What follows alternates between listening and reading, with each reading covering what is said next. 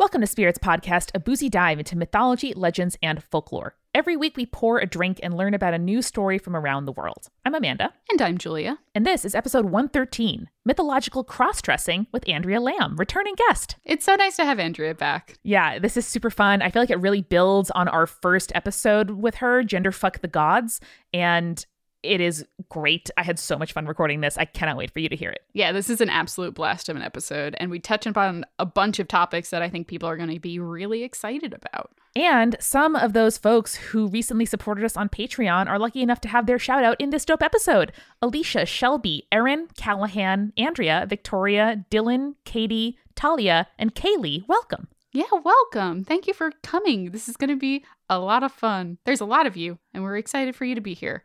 We're also excited to welcome back our supporting producer level patrons. Philip, Julie, Eeyore, Kathy, Vinny, Danica, Marissa, Sammy, Josie, Amara, Neil, Jessica, Phil Fresh, and Deborah. And our legend level patrons, all of whom can pull off whatever style of clothing they choose, regardless of gender. It's a social construct.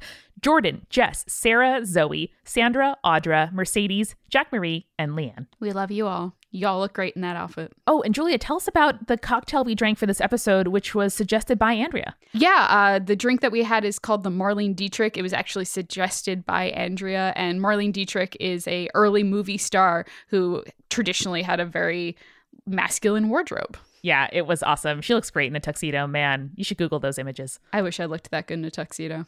Me too. And Jules, do you have a recommendation for us this week? I do. I'm going to recommend another audio drama because, that's my jam. I'm going to recommend The Crypto Naturalist. Very up our alley. It is very up our alley. It is a podcast about a man who tells us about different interesting cryptozoology specimens and whatnot. It is very well written. It is very prose inspired. They do basically a poetry corner every time. I may or may not have guested on an episode. Other guests include Justin McElroy and Adil Rafai, who was on one of our guest episodes as well. That sounds awesome. And I will always listen to a pod that you're on, girl. Oh, thank you. We are so looking forward to PodCon this coming weekend. If you are going to be there or if you live in Seattle, remember to go to multitude.productions/live to get the lowdown on where we're going to be and how to get tickets to our upcoming shows in Portland in February. But while you're there, I definitely encourage everybody to sign up for the Multitude newsletter.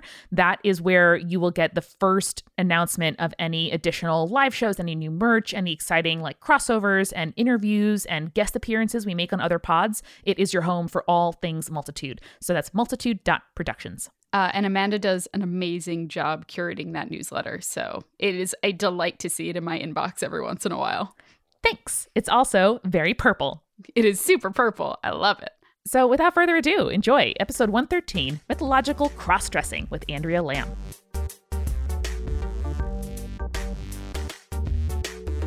We're so happy to have Andrea Lamb back with us after a rollicking success with our Gender Fuck the Gods episode. Maybe the best title of any episode so far. Pretty damn good. It's very good.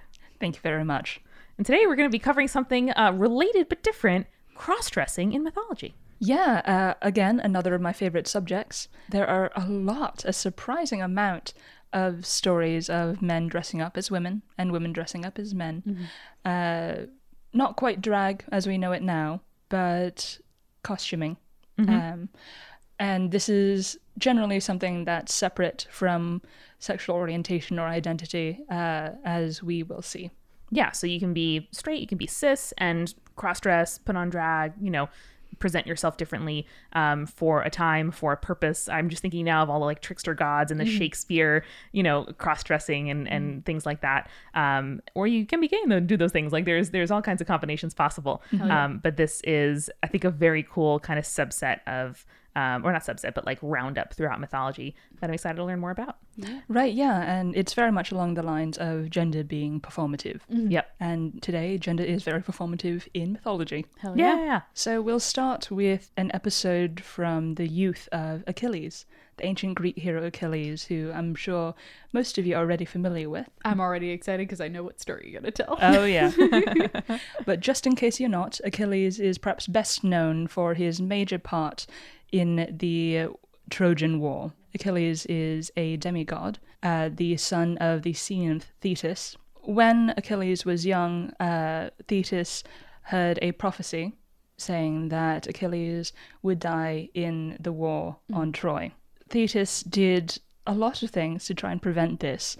One variation, I mean, this is how we get Achilles' heel. Right. He was dipped in something, if I Yes. remember. Yes, yeah, that's one of the variations, is that Thetis took Achilles, baby Achilles, tiny baby wriggly Achilles, took him by his heel and dipped him into the water of, I believe, Styx in the underworld. For As- immortality or some yes. such. Yeah. As a goddess, she could do this. But unfortunately, he wasn't entirely immortal because of how she held him by the heel. Yep. Submerge. You gotta submerge the baby, leave it there for a second, then pick it back up. Just put him in a colander and dip the whole thing in. There we go. See, that would have made more sense. Shake, and then you're ready to go. A gentle, just agitate the colander briefly. I'm sorry, now I'm thinking of a baby Achilles in a giant salad spinner. Me too. Because as a I demigod, also he had could that handle image. There it. you Yeah. go. I was thinking of him as just a head of lettuce. I mean, Brad Pitt in that terrible Troy film was yo. little better than Head of Lettuce, honestly. We'll come back to that. Shots fired. Straight to the heel. Anyway, that's Achilles' very quick backstory. The Greek war in Troy is about to begin, and the Greeks are mustering their forces. Achilles at this time has been secreted away in Thessaly under the care of the centaur Chiron, as distinct from Charon, who is the Greek ferryman to the land of the dead. Oh, yeah. So 2 coins. There and back. Yeah. That's all I Yes. remember about that. So Achilles has been under the tutelage of Chiron, away from the war. Thetis goes to fetch him, to hide him away, to make sure that her dear baby boy won't be killed in battle. Thetis, the ultimate helicopter mom. Basically, yeah. Yeah, checks out. And so Thetis retrieves Achilles and puts him on a ship. When he's asleep, she takes a little bit of a detour from Thessaly and goes to the island of Skyros, where King Lycomedes holds court. And mind you, Achilles is asleep during this time, and when he wakes up, he's on a whole new island. He's on Skyros. And what the fuck, Mum? Yeah. You said we were Thetis- going to Disney and then for burgers. Thetis has come up with a plan, and she tells Achilles, this poor Achilles probably still has sleep in his eyes, probably hungover as well. They had a bit of a party the night they left Thessaly. Always. That's a good way to make sure that your son sleeps through the journey that you are I'm unwillingly super going to take him on. I mean, they're Greeks. There's a theme, unfortunately. Bad things happen when you fall asleep. Don't do it. Sounds very sustainable. Never sleep. Always watch. Mad Eye Moody had it right. Correct. So Achilles wakes up in Skyros, and Thetis tells him her magnificent plan, which is she wants Achilles to disguise himself as a girl, as a young woman, and hide among the daughters of King Lycomedes' court. And that way the Greeks will never find him, and he will stay alive and safe forever. Achilles is not super happy with this plan, mostly because he probably has a raging headache from all that wine, and initially refuses, really digs his heels in. Kind of a bad son, also kind of understandable, but also his mother's trying to save his life, honestly. Yeah. I do have to appreciate your dig his heels in. Oh, no. Serious business here, lads. Sure. But yeah, no, I see it. She's trying to do what's best, and he is saying, hey, if I'm going to hang out with a bunch of ladies, it's not going to be dressed as a lady. Right. But the thing that changes Achilles' mind is when he attends a festival at Lycomedes' court, in which Lycomedes' multiple beautiful daughters perform a dance in honor, I believe, of Pallas Athena. And during the festivities, he spies Deidamia, Lycomedes' most beautiful daughter. Of course, it's always the most beautiful. Always. And he decides, I like that one. And so he says, yes, okay, dress me up as a woman, put me among the women, so he can hang out with Deidamia. Achilles, disaster buy. Kind of, yeah. Yeah. This is a really strong recurring theme. Yeah. Clothes a little disheveled, heel hanging out. Makes sense to me. And so Thetis dresses Achilles up as a young woman, and this is not described in detail in the myth. And by the way, the most complete version of this story we have from someone who is actually a Roman poet, Statius. Not this episode does not occur in the Iliad or the Odyssey. This is something that has existed sort of in nebulous form, and is very popular story. But the most extant, the most solid text we have was written afterwards, and the poem is actually incomplete. It's called the Achilleid, and is meant to be the story of Achilles' life from start to finish. Nice. Incomplete, fragmented poem, disaster by. It's absolutely right. Absolutely. Just killing it. Achilles sees Deidamia, falls in, well, we'll say lust, and agrees to Theseus' magnificent plan. She dresses up Achilles as a woman and apparently teaches him how to behave as a woman. Again, this is sort of nebulous, but we can imagine from context and from what we know of other cross-dressing stories in mythology, a lot of it is just gendered behavior. Yeah, like gesture, posture, exactly, stuff like that. Voice, things like that, and what you're allowed to be interested in and what you're not allowed to be. Right. Which becomes important later. Yeah, foreshadowing. God damn it, when there's two of you ganging up on me, it's like, oh, well, I want to know the story. And so once Thetis does this, she brings Achilles, again, dressed as a woman, to Lycomedes' court and introduces him as her daughter. Lycomedes agrees to take Achilles under his protection, and, he is boarded up. He is sent to live with the women as a woman. Meanwhile, the Greeks are mustering their troops, their sailors and the soldiers, the forces at Aulis. But everyone looks around and notices that Achilles is not here. Where's Achilles? We thought he was in Thessaly with that centaur guy, but apparently not. Where is he? So the Greeks round up the seer Calchas. Calchas has a vision. Snitches get stitches. Come on, Calchas. Come on. Calchas has a vision, and everyone finds out that, oh wait, Achilles is on Skyros in a dress. The heroes Odysseus, we know Odysseus, and Diomedes travel to Skyros to find him. Meanwhile, son of meanwhile, Deidamia has figured out that Achilles is Achilles and not just a pretty lady, and keeps a secret. Decides to help him Plot twist. Maintain this secret identity. Unfortunately, Achilles does not return the favor necessarily. Deidamia has done him a solid, right? Yeah. Achilles proceeds to rape Deidamia in a sacred wood. Okay, rape really bad. Sacred wood also bad. Yeah. Double bad in this situation. Yeah, Like, Bad to particularly do, bad. but a bad place to do it also. Right. And, this is where I would love to read some sort of transformative retelling of this story from maybe Deidamia's perspective. Because from Statius, we have the fact that after Achilles rapes her, she forgives him and continues to keep his secret. Oh boy. Becomes pregnant by him and bears his son. Pyrrhus. Yeah. Actually, Madeline Miller does a really interesting perspective of this in The Song of Achilles, and I would highly recommend everyone check it out because it includes this story for sure. And it's like a really interesting thing where he like marries her and stuff like that, and it's not a rape as far as I remember from the story, so it's a little bit better. Madeline Miller's very good at that kind of thing, so I would recommend everyone check it out. But Excellent. A story as old as that, with so many retellings and such a place in popular imagination, I totally see how there can be like substantial differences that just of course, arise over time. for sure. At this point, Odysseus and Diomedes have landed in Skyros and are welcomed by Lycomedes to his court. Odysseus and Diomedes have brought gifts for Lycomedes' beautiful daughters. Call everyone in to the court, lay out the gifts on silks. Come check out what we got. Oh yes, yeah. Beautiful clothes, jewels, musical instruments as well.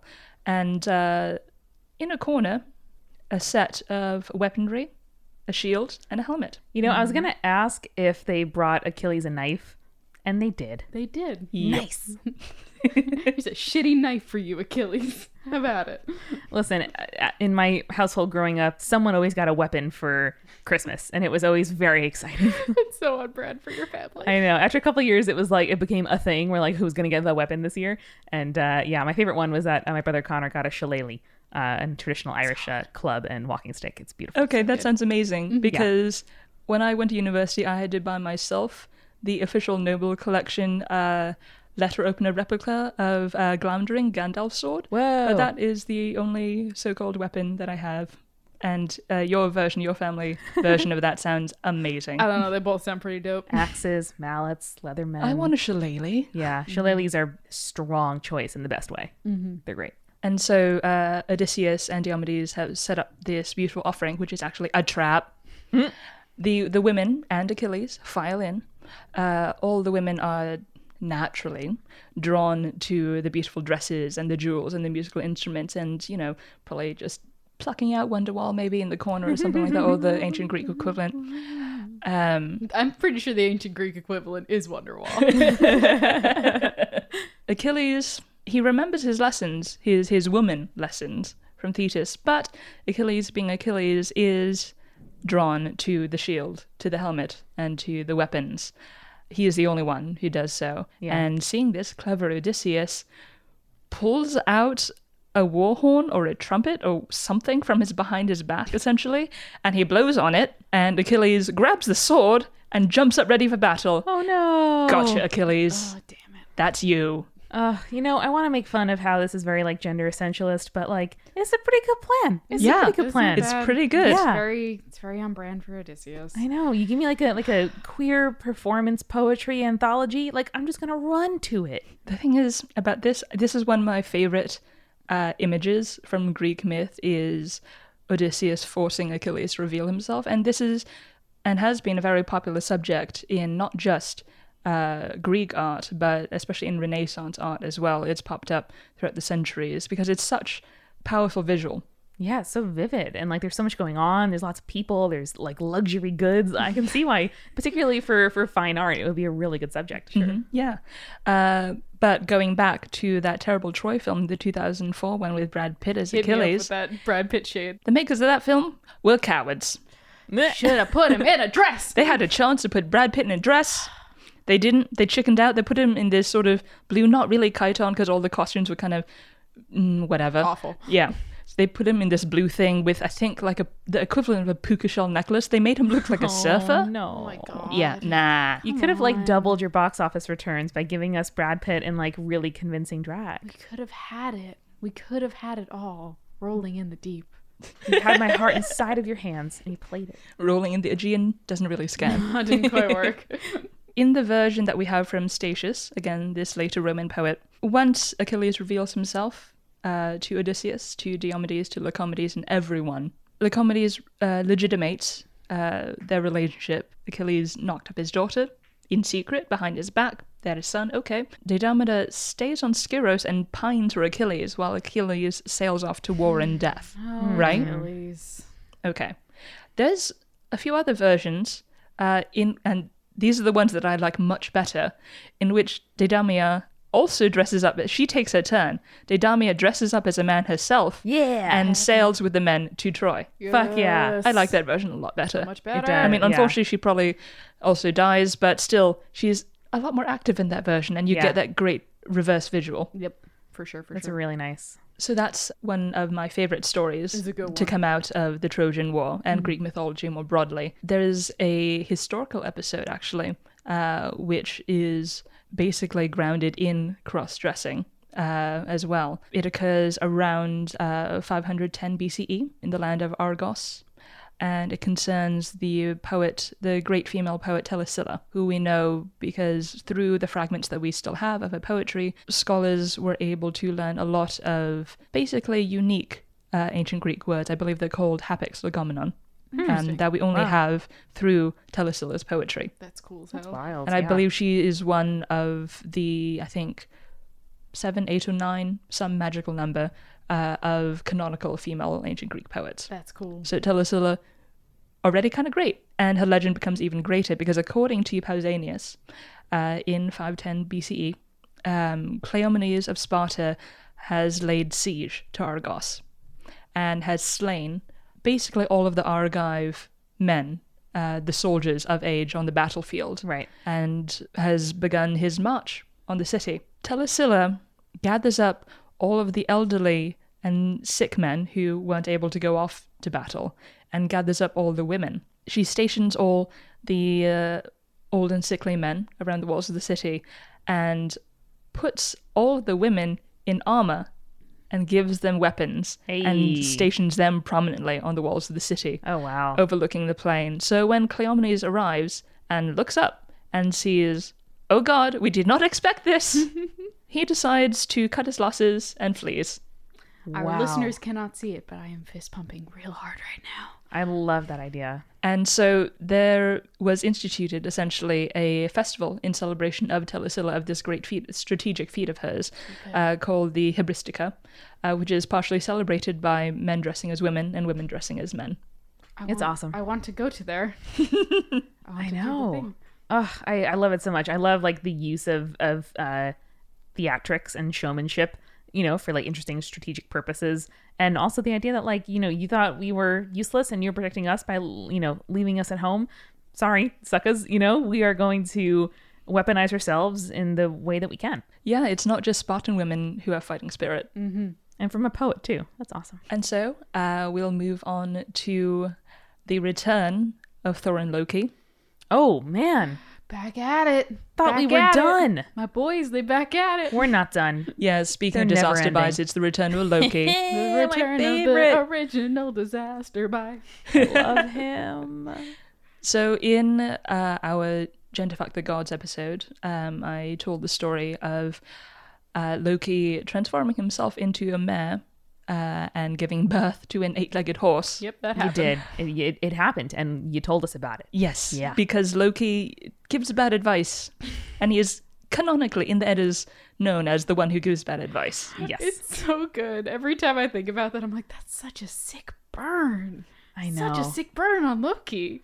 I know. Not even that he doesn't try, but that he tries and fails. So, and that story happened we know that story from the Prose Edda, in the Poetic Edda, and that story begins, perhaps my favorite poem in the Poetic Edda is called the Thrumskvida, which is named after the giant Thrum. The story begins with Thor just waking up one morning, probably hungover. This is a Classic. theme. Classic. Thor wakes up one morning to find that Mjolnir, his great and mighty hammer, has been stolen in the night when he was No. sleeping. Unacceptable. And so Thor and Loki want to find out what the hell is going on. Fair. So so to speak. Thor and Loki go to the goddess Freya, long-suffering Freya, and ask her to loan them her magical feather cloak so they can fly across the realms and find Mjolnir. Freya says, "Yeah, okay." Just leave I'll- Freya yeah. alone. Let her take a nap. God, Freya just needs to like hang out with a glass of wine. Yeah, all right, I'll do you this favor. Okay. It's not like you're asking for my hand in marriage to some other guy Oh, again. thank God. For once, that story doesn't start with that. It doesn't start with that. Oh boy. Oh no. Poor Freya. So Loki puts on Freya's magical feather cloak and flies across the realms and arrives Carrying in. Thor. Just like under his armpits. No, actually, that I think happens later. Okay, good. This time, Loki goes alone Okay. in his feather cloak, which I'm sure Tom Hiddleston would rock. I know. Man, would he? Give Tom Hiddleston a cloak. Give him a feathered one. feather cloak. Give him a disaster by rainbow feathered cloak. Amazing. And so he puts on the cloak and flies to Jotunheim, the realm of the giants. And that's where he finds the titular giant Thrum. Thrum asks, "What the hell are you doing here?" Loki question. says, "We're trying to find this hammer. hammer." Have you seen it?" And Thrum says, "I stole the hammer. Whoa. I did the thing." plot twist. I've seen it because I have it. It's right here. Yeah. I Thor saw it just last night when I stole it. Yeah, Thor was just knocked out, sleeping. Came into your realm, stole the hammer, won't give it back. Again, the lesson: never sleep. That is becoming a theme. And Thrum refuses to return the hammer until he's given Freya's hand in marriage. God damn it, leave Freya alone. Leave Freya alone. This is like the anti-dowry. Instead of being Essentially. given stuff when you agree to marry a person, you steal it in order to coerce them to marry you. Yep. Leave Freya alone 2018. Hand raise emoji. Couldn't agree more. So Loki flies back to Asgard, joins up with Thor, and they go and plead their case to Freya. Will you marry this guy so Thor can get his hammer back? I'm sorry. Let's revisit the premise. And Freya bless her, goes into a rage so mighty that the hall shakes and says, fuck no. No, I am not going to marry this random giant because you had a huge hangover and couldn't keep hold of your hammer. That sounds like I thought you were going to say, like, she just acquiesced. And I was going to be like, fair enough. Like, she seems like so put upon that I wouldn't blame her for just being kind of defeated. But this is a much more badass outcome. Yeah, it's one of my favorite lines in the poem is that her rage is so great that she shakes the hall. Love it. I love her so much. Plan A didn't work because Freya is her own goddess. And so the gods all meet and discuss because Thor needs his hammer back in defense of Asgard so the giants don't get in. And gods don't really know what to do. Luckily, Loki is not the one who comes up with the plan this time. It's actually a kind of decent plan. And that's because Heimdall figured it out. Yeah, that's usually how it rolls, huh? Yeah, Heimdall, the smart one. But the thing is, the plan is, let's put Thor in a frock. Let's start Thor up as Freya, send him to Thrym, and figure it out from there. Just rouge his cheeks a little bit. Yeah. It'll be fine. Yeah, I really want to zoom in on the go from there part, though. Like, what and when exactly is this going to be We'll revealed? see what happens. It'll probably be fine. One of the really fun things about working with these ancient texts is that, it's a lot of plot and not so much character. Yeah. So you kind of have to imagine everyone's reactions to basically everything. Like, let's put Thor in a frock. There's a longer, rather beautiful passage about all the things that they will put on Thor to make him look like Freya. Sure. Jewelry and gowns and all that sort of thing. It's rather lovely. Unfortunately, Thor refuses. Come on, Thor. He specifically refuses because there's a line, it's the Andy Orchard translation. Thor says, "The gods will call me a cockcraver." And that's why he doesn't want to put on a frock. You know what, Thor? You know what, Yeah. Thor? Chris Hemsworth Masculinity. would be down for this. I was Yeah. gonna say, you would look great. You have great thighs. Come on. Edda Thor is kind of a dick. I much prefer the Chris Hemsworth version. The Yeah. puppy dog one. Yeah, I got you. good know. dude. Oh, so good. Yeah, So pure. Masculinity is so fragile in ancient texts. Still is, unfortunately. Marvel Thor does not care. Marvel Thor wanted to be a Valkyrie. Oh yeah, Just saying. Yes, amazing. enjoys braiding his hair. Yeah, enjoys dressing up. Oh, so good. So much product in that hair. It's so beautiful. So Thor refuses in a very dickish manner, and Loki tells him to put up and shut up because we're going to do this thing. Damn We're right. going to get your damn hammer back so the walls don't fall to the giants. So Thor dresses up as Freya, and Loki dresses up as Freya's handmaiden There we go. because Thor cannot be trusted to make this work on Correct. his own.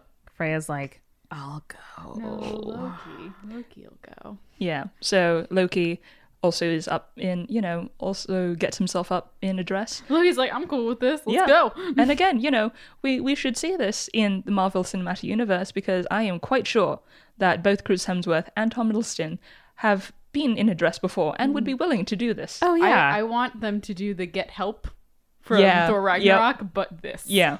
yeah. And I mean, fandom they would could fucking do it love for charity. They could just film it like a Yeah, short for charity. They did that one short where it was like, where's Thor in this Avengers movie or yeah, whatever? in Australia Yeah, he's with just his hanging flatmate out. Daryl. Yeah. So Thor and Loki in dresses, they go back to Jotunheim and meet up with Thrym, who doesn't suspect anything, celebrates by throwing a wedding feast for yeah. his wedding to Thoria. At least they got a feast out of it. Thoria. Thoria. Yeah. And wedding feast. At the wedding feast, Thor, again, in a dress, made up, whatever, imagine. Rosy cheeks. Yeah, just let your imagination run wild. Thor proceeds to basically eat most of the feast. Yep. In the text, he eats a whole ox, 8 salmon, all of the delicacies available, which basically means he stuffs his face with sweets. And he washes that down with 3 entire barrels of mead. I imagine the wedding guests just looking at each other like, well, we can't really call out the bride, I guess. So. And That's gonna be she's me at my wedding. Yeah. She's a goddess, so she's got appetites, but also True. this does seem a little bit unusual. yeah. A little excessive, but we're not going to judge. So Thrym kind of makes an noise, essentially. And Loki reassures him that Thoria had not eaten or drunk for the previous 8 days and nights because he was so excited to come to Jotunheim to marry Thrum. Yeah, because when I'm excited, I don't eat or drink ever. And then I get that binge people on an ox and a lot of salmon and mead. Yikes. Freyr? That's also good. Sorry, Freyr. I'm really into this. I like Freyr. It's a good portmanteau. So next, Thrum sneaks a peek under Freyor's veil. Okay, I thought you were going to say dress. That's better. Veil. Okay. Yeah. There's a veil at least. Yeah, sneaks a peek under his veil and sees his glaring eyes and kind of goes, "Oh my god!" Essentially. Wait, so was he eating under the veil? Was there like a tent, like a car wash Amazing. of food? Oh god, yeah. Under the veil. The and ox just disappear. slowly disappearing. Can we really? I want a charity short of this. I mean, you can even Yeah. you can reuse a Ren Fair set with the turkey legs and the whatever. We know that Hemsworth loves to eat. Also, listen, we got friends at Marvel. We could do this. It wouldn't translate as well to audio. Yeah, that's true. Yeah, the Foley would be the production. Good Unpleasant Foley. at best. Yeah. So Thrum peeks under Thoria's veil, freaks out a little bit because, oh god, red and glaring and very angry at me. Loki reassures the giant that no, it's just because Thor had not slept for the previous 8 days and nights Aw. because, again, so excited to go to Jotunheim to marry this strange giant. Hey, again, don't sleep.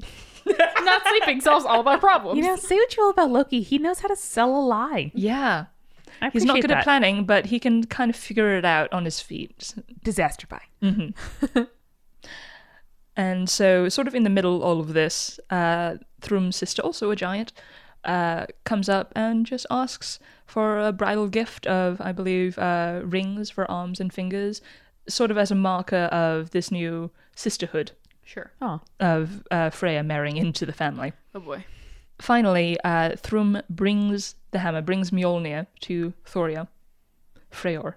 I love it. Brings Mjolnir to him and lays it in his lap, creasing, obviously, the fabric of this beautiful gown that he is wearing.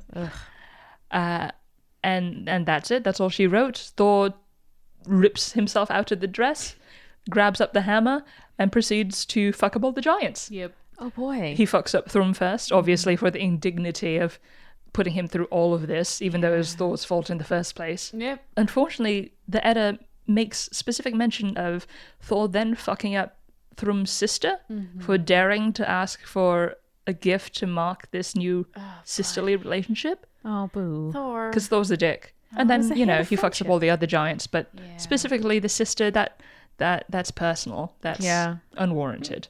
You know, And Loki's just chilling watching all Yeah, this. basically. Fucking Loki. Oh, Loki. I do really enjoy the construction, though, of like, what big eyes you have, what big teeth you Exactly, have. You know, yeah. I like that a lot. So yeah, that's the story of Thor and Loki in dresses. And, you know, I really would love to see a 21st century adaptation of this. Completely Let Chris modernized. Hemsworth eat an ox. Yes. While we pitch that to Marvel, Yeah. man, I think I need a refill. Oh man, so much talk of feasting. I want to go find some meat of my own. Amanda, I know how much you like sexy, half animal, half human hybrids. That's a stretch. Why do you ask? There is a new TV series on Freeform called Siren. Ooh, I mean, sirens are hot, man. Sirens I are hot. do admit to that. So it is about a powerful and alluring mermaid Rin who mysteriously comes to shore in a small town called Bristol Cove. But she is no Little Mermaid. This is no Disney movie, Amanda. The first episode, she straight up throws a man through a windshield to defend herself. That sounds very Winona Earp of her. I know, I'm into it. And now in this upcoming season, more mermaids have arrived, so even hotter mermaids. Is it for refuge or revenge? What are they looking for? I personally can't wait for the show's return on Freeform because it is unpredictable, it is action-packed, and if you haven't seen it on TV before, you're going to want to check it out. It is a unique approach to the mermaid myth, and you know we love mermaids. We did a whole episode on mermaids. You know we love them. Siren returns on Thursday, January 24th at 8 p.m. on Freeform, and don't miss it. Yeah, you can get the Freeform app on Roku. You can stream it online. So check it out. I am going to be tuning into the second series because Sexy Mermaid sounds like a really good night. Everyone loves a sexy fish. Well, Julia, speaking of sexy fish, this is actually a true segue. We are also sponsored this week by Skillshare, where you can learn truly anything, including this week, I took a course called Flex Your Creativity with Drawing and Doodles. I did not know about these sexy fish when I took this course, but I wish I did, and maybe I'll use my newfound skills to do some doodling. It was never a hobby that I had, like a, thing that I did in class when taking notes or anything, but I have been trying to exercise my creativity in new ways this year because I do creative stuff for my job, but I also want to make sure that I am like doing some creative stuff that's just for fun. So never having been into drawing, I thought, well, why not give it a shot? And this course is awesome. It really made me feel like less self-conscious about drawing something good and more like drawing for imagination. So you can check out Flex Your Creativity with Drawing and Doodles on Skillshare, which is an online learning community for creators. They have over 25,000 classes on things that will fuel your curiosity, your creativity, and your career. So go to Skillshare.com/spirits2. This is a new URL, people. Skillshare.com/spirits2, new URL for a new year. And that will get you 2 months of Skillshare Premium for free. Yeah, you don't have to pay that 99 cents anymore. Now you're getting it for free. That's Skillshare.com/spirits2 for a free 2-month trial of their premium membership. And it is great. Whether you are drawing sexy fish or learning about SEO and marketing for your day job, Skillshare has something for you. Mobile photography for when you're taking pictures of what you think is a mermaid outside. Totally. You got to make sure you get that framing right when you take photos of your cryptids. Heck yeah.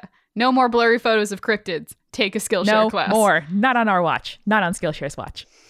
Wow, this ad break really has been a heck of a refill. Let's get back to it. All right, let's go. So yeah, I would love to see a 21st century, completely modern adaptation of the Thrumskvida, specifically with the Marvel Cinematic Universe cast in place. Mm-hmm. So Chris Hemsworth as Thor, Tom Hiddleston as Loki. I guess we'll have to find some person to do Freya. Yeah. Actual Freya, not Thoria or Freyr. Yeah. And Eva Longoria. Huh. Yeah. Mostly because I just kind of want Eva Longoria or, some amazing actress to scream the hall down. Oh, yeah. Gina Rodriguez. She's, I don't know, I feel like she's too pretty to suffer. Like, I don't want to put her through that in her role. Okay.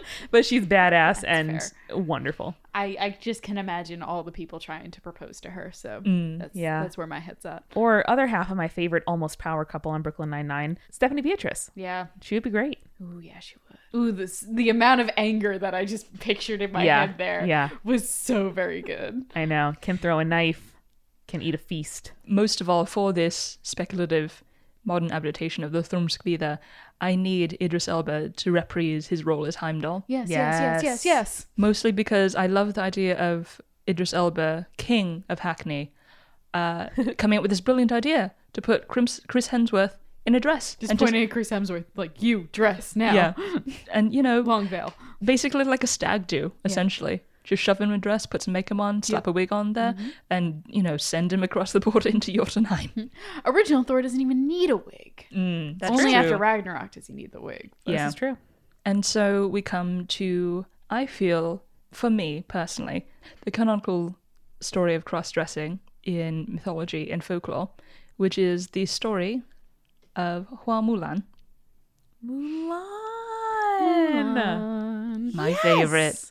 Not a princess, but my favorite Disney princess. Yes, agreed. Next to Shuri. Hard Next to agree. Shuri. Listen, if she's not a princess, I don't want to be one. Like, she is the defining member of that category. Mm-hmm, for sure. Also completely my gay awakening as a child. Amazing. Yeah. Oh, yeah. I was like, oh, pretty lady. Oh, better as a man. Oh, also cool lady. Yes. Excellent. You're just, not wrong there. The answer is just yes. Yeah. I feel like that's probably the reverse of how Li Shang from the Disney film came to realize that he was bi too. Yeah. Absolutely. Yeah. Absolutely. 100% true. I'm so sad that Li Shang won't be in the Disney live action adaptation. The most upsetting thing to me in the world. You have no idea. I just wanted a hot version of BD Wong. Not that BD Wong's not attractive, but I just wanted that so bad. Yeah. But then again, the Disney live action version is changing and adding a lot. I mean, every version of the Mulan story changes and adds a lot because, as we'll find out, the original text, there's not a lot to it, actually. Okay. I mean, really? Mulan's significance, I think, really demands an episode dedicated to her alone. But very briefly, for the purposes of this roundup, the Ballad of Mulan originally appeared in the 6th century. And unfortunately, we don't actually have that text. We know it existed then. Okay. But the earliest actual text that we have appeared in anthology from around the 11th or 12th centuries. Oh, wow. Which was explicitly sourced to that 6th century original, which is how we know Right. it existed. Right. The thing is, basically everyone knows the Disney version at the very least.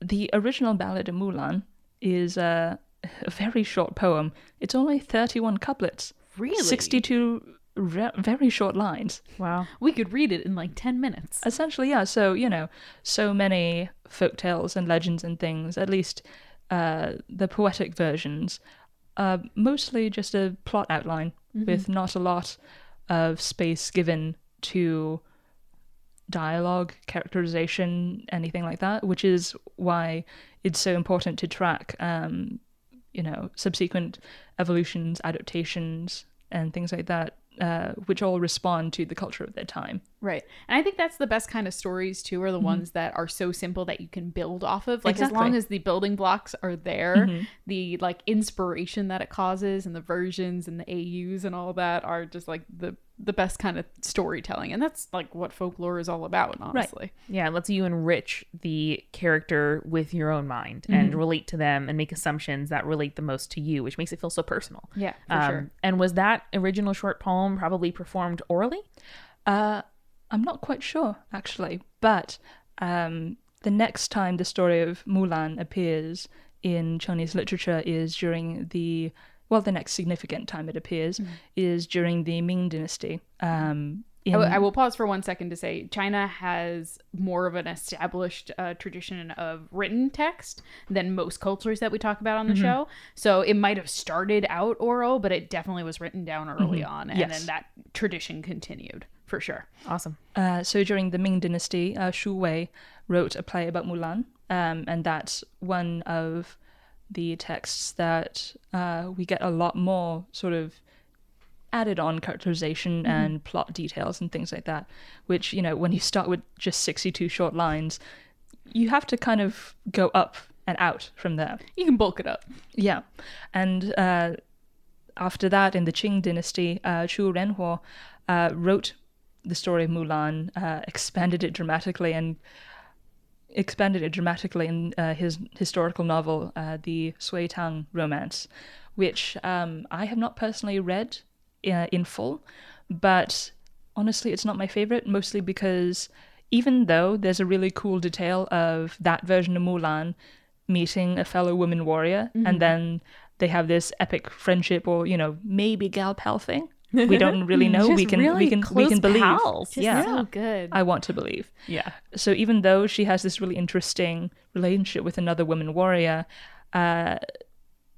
she comes to a bad end, a sad and tragic end in the novel, which, every adaptation responds to its own historical context and its culture, the needs of its culture.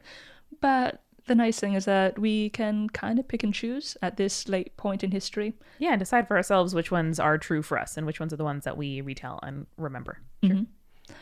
So going back, though, to the very short original poem, The Ballad of Mulan. Mulan is Mulan's the equivalent of her given name, her first name. In Chinese, the surname comes first. We know her as Hua Mulan because I believe that's the surname that Shu Wei gave her in his play during the Ming Dynasty.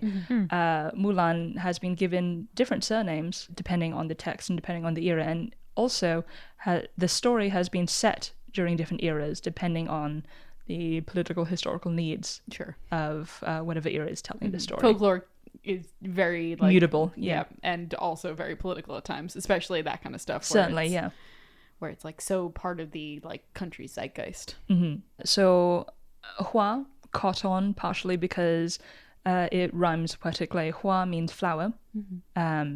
And in the Disney film, her name is given as Fa Mulan. Fa is the Cantonese version of the Mandarin Hua, Oh, interesting. It's the same Nice. character. I didn't know that. Yeah. That's really cool.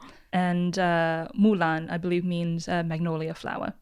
So flower, specific flower. Flower, magnolia flower. It makes sense. It makes way more sense to start with the surname and go to the first name. Yeah. You know. Because it immediately establishes what family you are and then Right. who you are as an individual. Yeah. Which especially in, Which makes sense, yeah. Culturally, that makes a lot more sense Yeah. than what we do. So again, in this very short 62-line poem, it's just a sketch, really. It's the bare bones version of what we know in every other more detailed adaptation. It begins with the order given for conscription of one man from every family to join the army and fight China's enemies. And so Mulan looks at a family, sees that her father is very elderly and should not fight, and that her little brother is very little and also should not fight. And Mulan, this is something that I really like about the original poem, is that apparently Mulan has already been trained in multiple disciplines of fighting, like martial arts and swordplay and archery and a few other things. So she's already well prepared. So she basically puts on a suit of men's armor Yeah. and goes to war. So we miss out on the best song of the Mulan Disney movie, which is Be a Man, which is a great It is. song. It really My is. head just fast forwarded through the whole training and also Very cross-dressing montage because that's epic. And skipping forward even further, after 12 years of war, Damn. Oh, jeez. 62 lines, man, very short lines. Dang. Wow. I'm sorry, did you sneeze? No, I said 12 years later. After 12 years of war, the army, Mulan included, returns, and the soldiers are rewarded. Mulan's still in a soldier's outfit, still dressed as and being perceived as a man.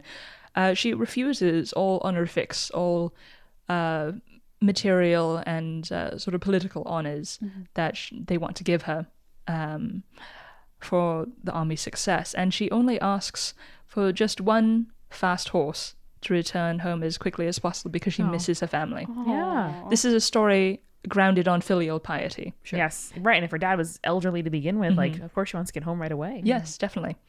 And so she goes home on a fast horse and returns to life dressed as a woman. At this point, she meets up with her old army friends again. Again, dressed as a woman. They kind of go, what? they have a moment that like a double take, right? Yeah. Big old double take. And then a really nice thing is that, you know, they just accept her. They're like, Aw. they're pretty still cool. friends. Yeah. Still the You- person I you spent did that thing. 12 Yeah. years fighting with. Exactly, yeah. They still Wow. have that camaraderie. Yeah. That's adorable. And so there are many, many adaptations of this story, not just the play from the Ming Dynasty and the historical novel from the Qing Dynasty, but loads and loads of film and television adaptations, mostly in Chinese, but as we know, Disney brought it over. That was, oh God, growing up, that was my favorite Disney film for obvious 'Cause it's reasons. so good. Yeah. And it was the first time, I mean, seeking representation in these products put out by enormous corporate empires. I think we can broadly say that representation is good, but also it sometimes can feel a little weird to want or to need, quote unquote, acknowledgement from these corporate juggernauts. Right. Like, why should their opinion or their gaze matter to me? Right. But, But still at the same does. time, Mulan is amazing. The Disney Yeah. Mulan is amazing. and their scope too, like not just for, you know, people who feel really seen, but by everybody else who can, you know, have a like Chinese woman dressed as a man, like as their kind of cultural like touchstone or Oh, yeah. hero. And also, in the Disney film, Mulan's mother looks uncomfortably close to how my mother looks, which was always kind of stressful, honestly. Amazing to see my Yeah. family's features Yeah. in this major film, but also a little weird. Yeah. Too close to home. Too close to home. You know what strikes me? That's the next like Broadway Disney movie that I want to see. I want to see a like live action Mulan. That would be amazing. Think of how good that would be. You got your I Want song. Yeah. You got your makeover song. Yeah. You got your training montage. Yeah. You got like the plot arc that is war. You got the coming home. Your little like reprisal is built in. Yeah. Fuck Frozen. This is what I Love. want now. I know. I'll keep Aladdin. Aladdin's good. Lion King also good. Give me Mulan. So yeah, loads and loads of adaptations at fairly regular intervals. This is a massively popular story in China. Going back to the Disney film, you know, it embellishes a lot, it invents a whole hell of a lot. I mean, I love Li Shang, but Li Shang is, you know, not there. Yeah. He is in the massive ellipsis of the 12 years of war. Fair There's enough, this one hot maybe. guy in the 12 Years of War. We'll skip ahead. It's fine. BD Wong Very wasn't broad actually shoulders. Don't worry about it. Yeah, there's no romance Yeah. in the original story. It's all about the filial piety. Yeah, exactly. Not the point. there. Yeah, I was gonna say, which might make it better, but also I do like just a little bit of romance every once in a while. Mostly because of Li Shang Disaster By. Bless him. So good, such a mess. Trying to be a leader, just so bad at it. But there's one particular thing about the Disney adaptation that I really appreciated is during that massive palace siege moment at the climax of the film, which again, just a lot of invented stuff, really fun. Yeah. But also, where did that come from? We don't know. There's a bit in which Mulan's former rivals within the army, the three dudes, Which, like, Herbie Firestein and then two other people that I Yeah, can't yeah. remember. who were the only three who tried to convince Li Shang not to leave Mulan behind when she was revealed as right. a woman. And again, in the poem, never revealed as a woman. She Not until later. yes, She exactly. reveals on her it own was terms. her choice to do Yeah. it. That's really At Which the is end. amazing to me that kind of the point is like, yes, like you can sacrifice for your family, do something really daring, come back, and also, you know, keep the gains that you made for yourself. Like that to me is really cool. It's not a choice. It's, you know, you can improve yourself and your reputation and better your life by bettering your family's life. There's that moment in the battle for the palace where these three guys who have become her friends over the course of the film, they show up. They round the corner. They round the corner of a pillar. A pillar is round. I got you. I know what you meant. They turn up Well, in they support. round the round They corner. round the round. It's very good. I like it. They show up to join Mulan in recovering the emperor, and they show up cross-dressed. They show up in Chinese opera drag, Oh, wow. which I thought was a really nice nod to the tradition of drag yeah. in the history of Chinese opera, which, you know, it's not necessarily something that you would know. It's mostly framed as a gag, like a friendly gag, but Yeah, it's, yeah. oh, look at these butch men in dresses and sloppy makeup and whatever. But I felt it was a really nice nod to this cultural tradition that exists kind of parallel to the story of Mulan and other major cultural touchstones. Yeah. Hell yeah. And so we've jumped around a little bit. We've gone from Greece to Scandinavia to China. We're going to jump once more to Italy. Woo. Moving forward in time Ooh. a little bit to tell the story of Fantagiro, Persona Bella, or Fantagiro the Beautiful. And so some of you, I think all of you, would call yourselves mythology and folklore nerds.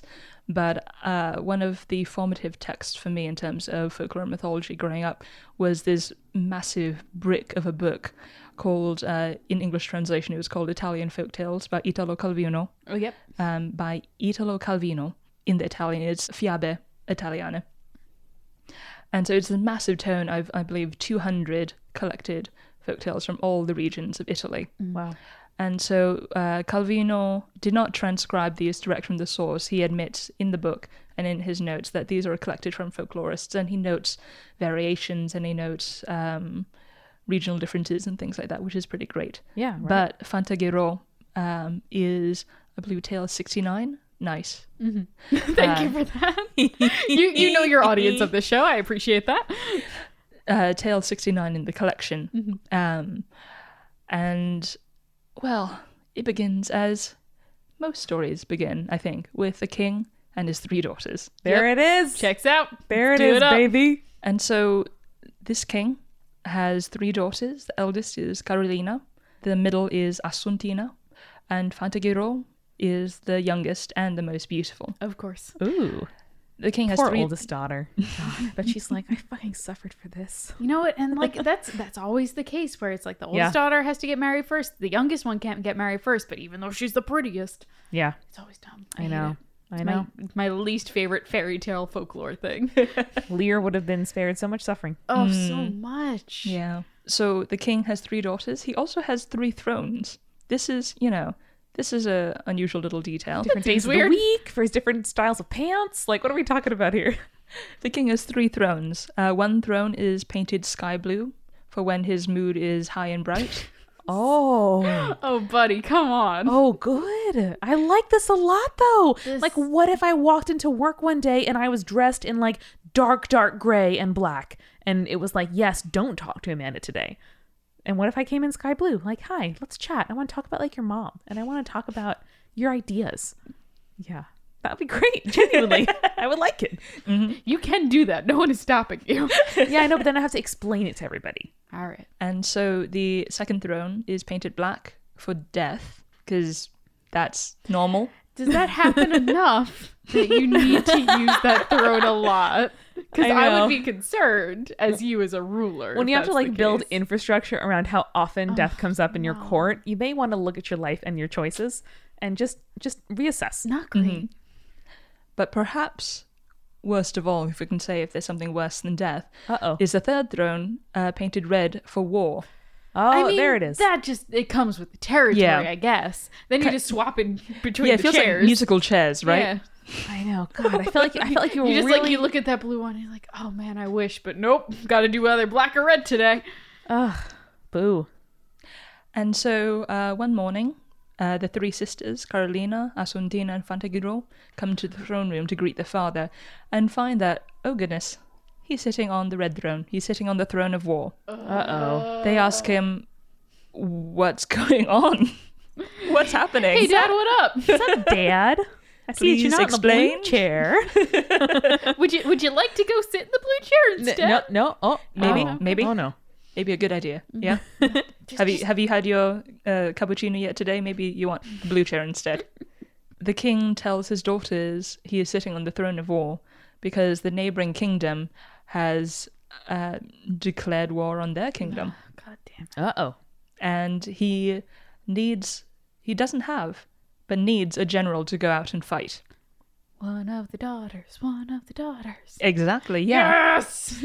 So Carolina, the eldest daughter, volunteers first. The king says, okay, I guess, but you're going to have to take the squire Tonino with you, and Tonino is going to make sure that you behave like a man and don't, drop your disguise just in case you get killed. It's that we don't want that. Sure. So we're going to have Tonino, basically knock on you if you slip up. Gender I am police, the grimace TM. emoji right now. Yeah, gender police, TM. Basically, yeah. So Carolina dresses as a man, mounts her horse, takes Tonino with her, and they get part of the way to the neighboring kingdom. But they come across a cane field, and Carolina looks at the cane field and, kind of understandably, says, actually, I could use those canes to make distaffs for spinning. That would be really productive and practical and useful. Tonino says, you Gender slipped up. police. Yep. Oh, Nope. no. Men don't spin. That's a woman's thing. So Tonino brings Carolina back. Next, Asuntina, the middle sister, steps up. Sure. Same warnings, Tonino's going to knock on you if you decide, Gender police is coming with you again. Yep. And so they pass the cane field. Asuntina says nothing. Later on, they pass a vineyard, and Asuntina sees a pile of vine stakes. And again, honestly, she's being very practical, like her older sister. Yeah. And she says, hey, I could use all those vine stakes to make spindles. The kingdom needs cloth. The people need clothes. Yeah. See, I would have been like, I can make so much wine. I know, but they're making like actual concrete contributions to their know. nation in a time of need. No, this is like Sorry, gender police. This is like the letters between John Adams and Abigail Adams in 1776, where he's like, you need to make saltpeter. She's like, I just want needles, dude. I want to like sew uniforms for our fucking people. And you're trying to make me do like fucking science and shit to make saltpeter. What the fuck, dude? Also, come home. Come the fuck home.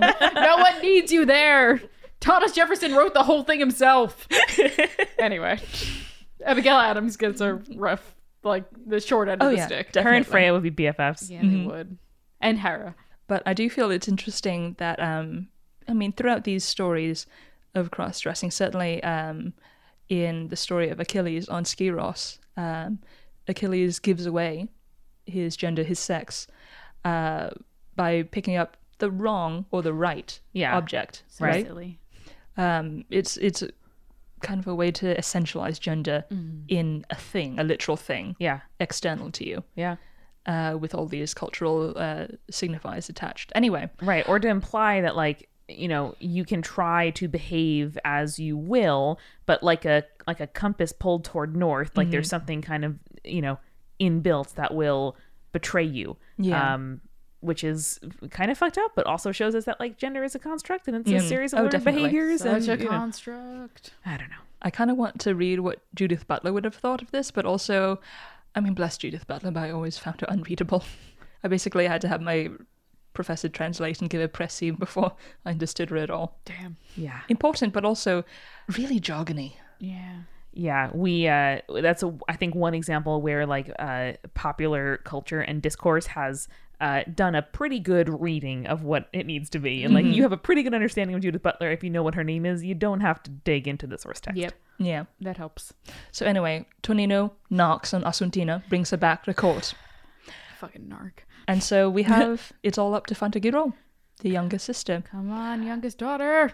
So she mounts up on the horse, dressed in armor. She probably looks like Zendaya at the. Oh, yeah. Oh, Oh, my the Met god, I Gala. love it so much. Oh, the Met Gala. So I have a lot of opinions about that, and mostly that I want to wear that dress to my wedding. Oh, definitely, yeah. So Fantagiro, Tonino at her side, passes the cane field, doesn't say anything. Passes the vineyard, doesn't say anything. And then so they cross the border successfully into the neighboring kingdom. Hell. Past those, you know, Weird hard challenges yeah. for women about practicality. Yep. And so once they've arrived in the neighboring kingdom, Yeah. Fantagiro in disguise asks for an audience with the enemy king. When the king sees her, he thinks, okay, but also, is she a lady? Not where my head would go, but all right. Fair enough, dude. And so the king, the enemy king, goes to his mother and asks, I think dude looks like a lady. So how can I make sure? That's a song. Sorry.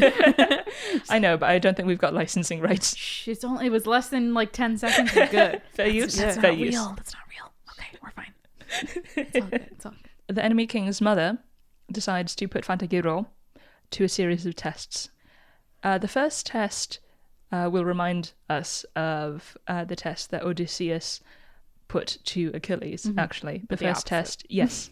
The enemy king brings Fantagiro to his armory and leads her through and watches how she interacts with everything on the shelves and walls, all the weapons and shields and things. It's like a freaking early childhood psychology test where you put a toddler in front of objects and, like, you have to see how they interact with the world because they can't talk to you. You want truck or Barbie doll? It doesn't matter what There's the only two child choices. wants. Only one of them is right. Oh no. Gender's so dumb.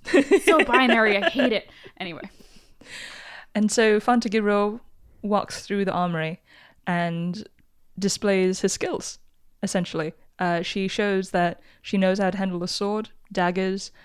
She knows how to carry a shield. She knows how to spear string here. and knock a bow. It's almost like expertise isn't gendered. Maybe. And so she's passed the test. The king still thinks, maybe a lady? And so goes back to his mum. And his mother I tells feel him, like this is a him problem where he's Yeah, like, I know. I find this man very attractive. She must be a lady. I'm sorry that your masculinity is so Yeah, let's fragile. step back 4 steps and start questioning these frameworks. Yes.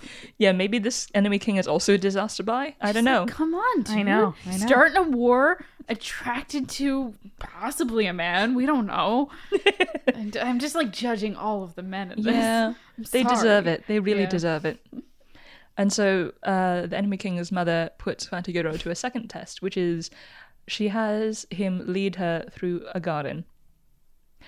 And so She smells a flower. She must be a lady. a specific flower, Oh though. no. Uh-oh. The thing is, if Fantagiro plucks a rose or a violet and pins it to her bosom, that means she is a woman. As opposed to what other what's the masculine flower in this situation? I need to know. A jasmine? But Why? they smell so nice. They do. They're my I favorite. know, they're so good. And we all know that good smells are gay. Come on. Specifically, Fantagiro passes the test by plucking a jasmine flower and putting it behind her ear. I would do the same thing. Maybe it's like a chivalry situation, fucking like know. courting rule. I don't know. Anyway, passes the test. The king is still not satisfied. Get over your sexual confusion and just no. embrace it. Deal with it, man. She's too cute. So goes back to his mum again.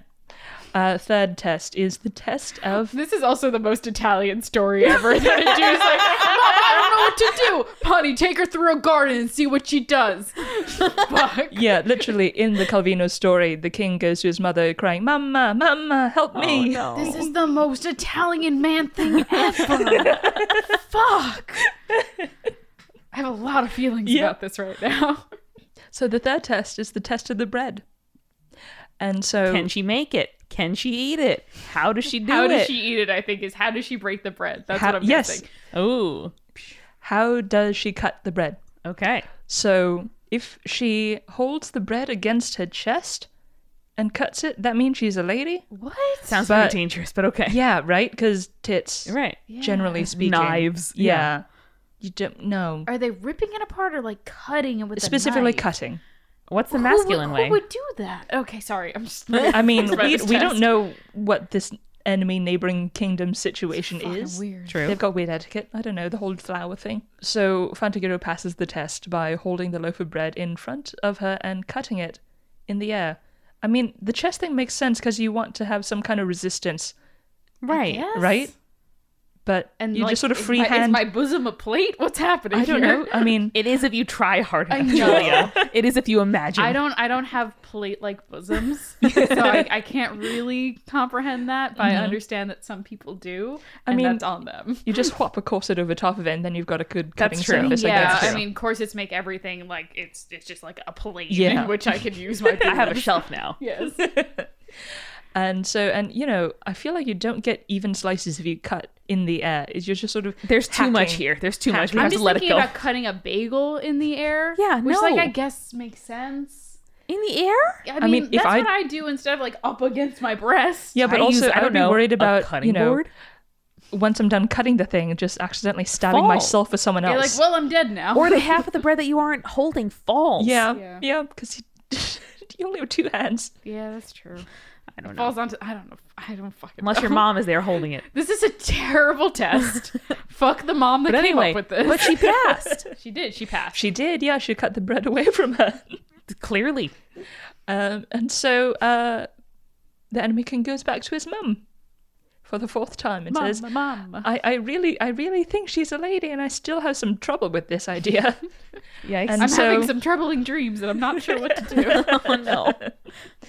And so the mother says, you know what? I figured it out. This is what's going to solve it for good. And so the mother tells the king to invite Fantagiro, this mysterious stranger, to go swimming with him. Well, yeah, that will fucking solve You it. should have started there, my Should have dude. started with the nakedness. God. Bro to bro. Let's go to a naked swimming hole. Because, you know, we're living in an age of gender binary and, you know, gender essentialism with the body, Right. blah, blah, Biology blah. equals gender Yeah. all the time. Well, I'm like shocked at how angry this story makes oh me. no, Julia. Sorry. It ends really well, All right, I promise. And so the king invites Fantagiro to go swimming. And of course, she'll have to disrobe. And if she refuses to disrobe, then he knows she's finally a lady. Yeah.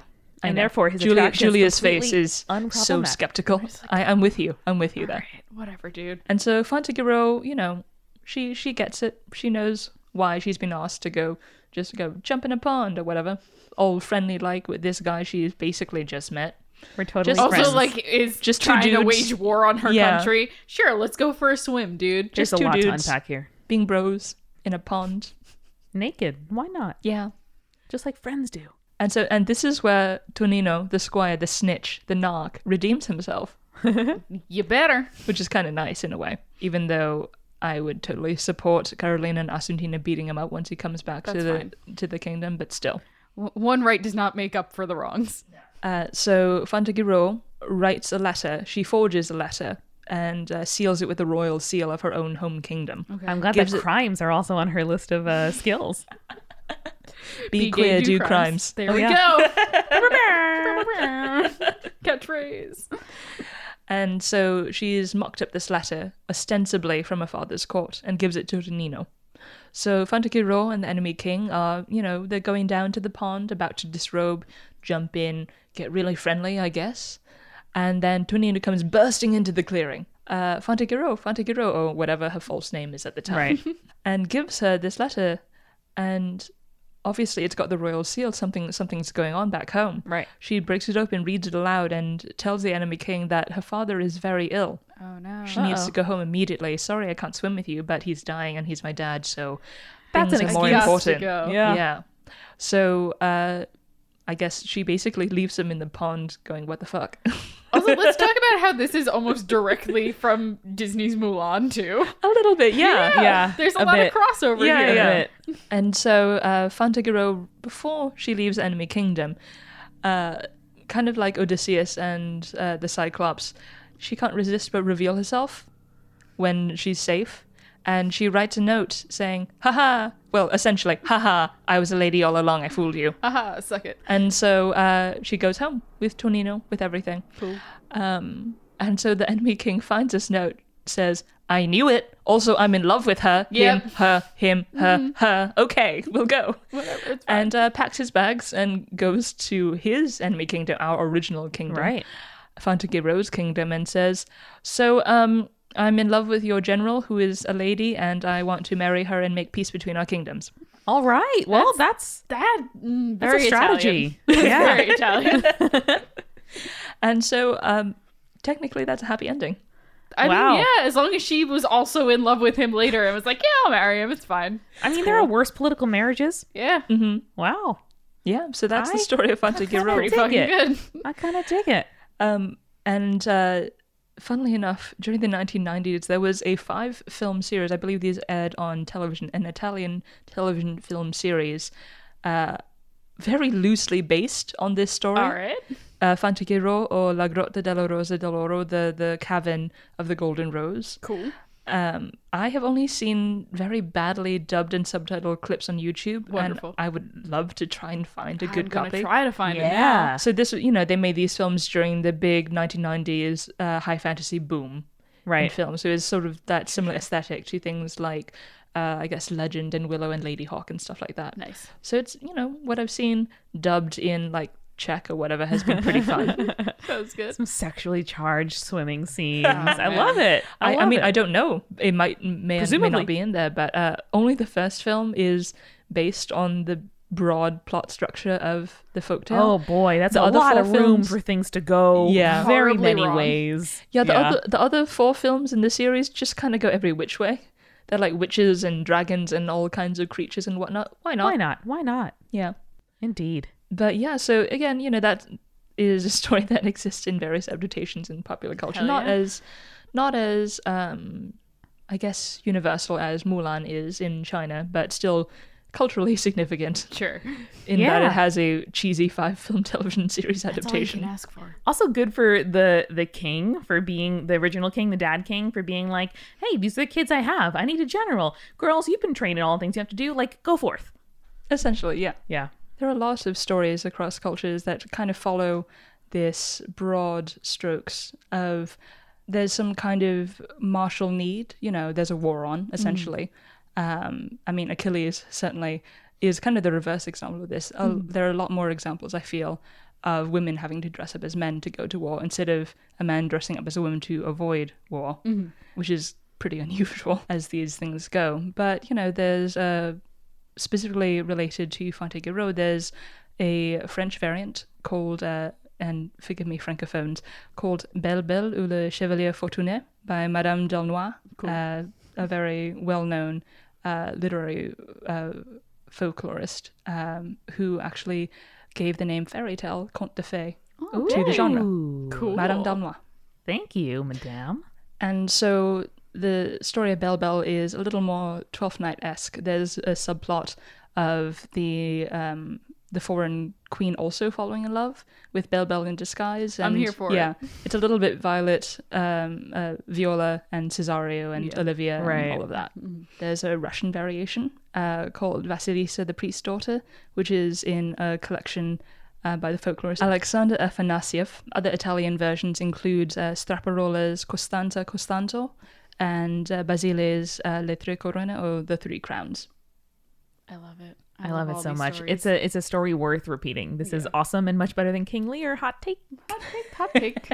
Women cross-dressing as men is kind of a really nice subgenre of women kicking ass, literally or metaphorically, and succeeding, which, I mean, there's so many stories of women with tragic ends that it's nice to have this thread across countries and cultures in which they succeed. Yeah, most of the disguised stories, as men, but also it's still pretty great. Yeah, most of the stories super positive endings. Mm-hmm. So and it's an opportunity in a way to like transgress social boundaries that are kind of bullshit, you know, and in a way to be like, hey, isn't it weird that you have to go through these like strange hoops to like occupy space in a military campaign or in a court kind of diplomatic relations or to make friends with men. So I think it's very cool. I imagine it as if I were kind of living in these cultures contemporaneously, it would have been like my favorite stories of all time. I would have like dressed up as these characters, and it's really just like a very cool sense of like transgression and freedom. We do have actual historical echoes of this, not just Telesilla in Argos, but there are a lot of women who dressed as men during the American Civil War. Yep. Yes. And, we don't know if these particular women were trans who actually identified as men, but they still did this thing and they largely succeeded. Yeah, and there's a great episode of the podcast Sawbones about medical history about Dr. James Barry. Who was either, again, like we're not sure, either the first trans man or the first woman, living, presenting as a man in order to be able to get access to medical training, but graduated medical school and like served a role in the British Army and traveled all around, met Florence Nightingale and like dressed her down for not wearing enough sun protection. Like just an incredible person. Yeah, I will link to that episode because it's a really good episode. But yeah, it's this is just like the best part of history and the best part of culture and of storytelling. So thank you so much, Andrea, for bringing these stories to us. It was entirely my pleasure. Do you want to link to your stuff again? So I am a book publicist, a writer, and an actor in training. And you can find me on Twitter at Andrea, Andrea, N, as in Nicole, my middle name, Lam, Lam. And there, mostly, I'm just a massive nerd about mythology and folklore and history. AKA a great follow. Why wouldn't you follow? Thank you so much. And remember, listeners, stay creepy. Stay cool. Thanks again to our sponsors this week. Siren is a TV series about mermaids, but not the way you know them. It comes back on January 24th on Freeform. And thank you to Skillshare. Skillshare.com/spirits2 will get you 2 free months of premium membership. Spirits was created by Amanda McLaughlin, Julia Shafini, and Eric Schneider, with music by Kevin MacLeod and visual design by Allison Wakeman. Keep up with all things creepy and cool by following us at Spirits Podcast on Twitter, Instagram, Facebook, and Tumblr. We also have all of our episode transcripts, guest appearances, and merch on our website, as well as a form to send us your urban legends at spiritspodcast.com. Join our member community on Patreon, patreon.com/spiritspodcast, for all kinds of behind-the-scenes stuff. Just $1 gets you access to audio extras with so much more available too. Recipe cards, director's commentaries, exclusive merch, and real physical gifts.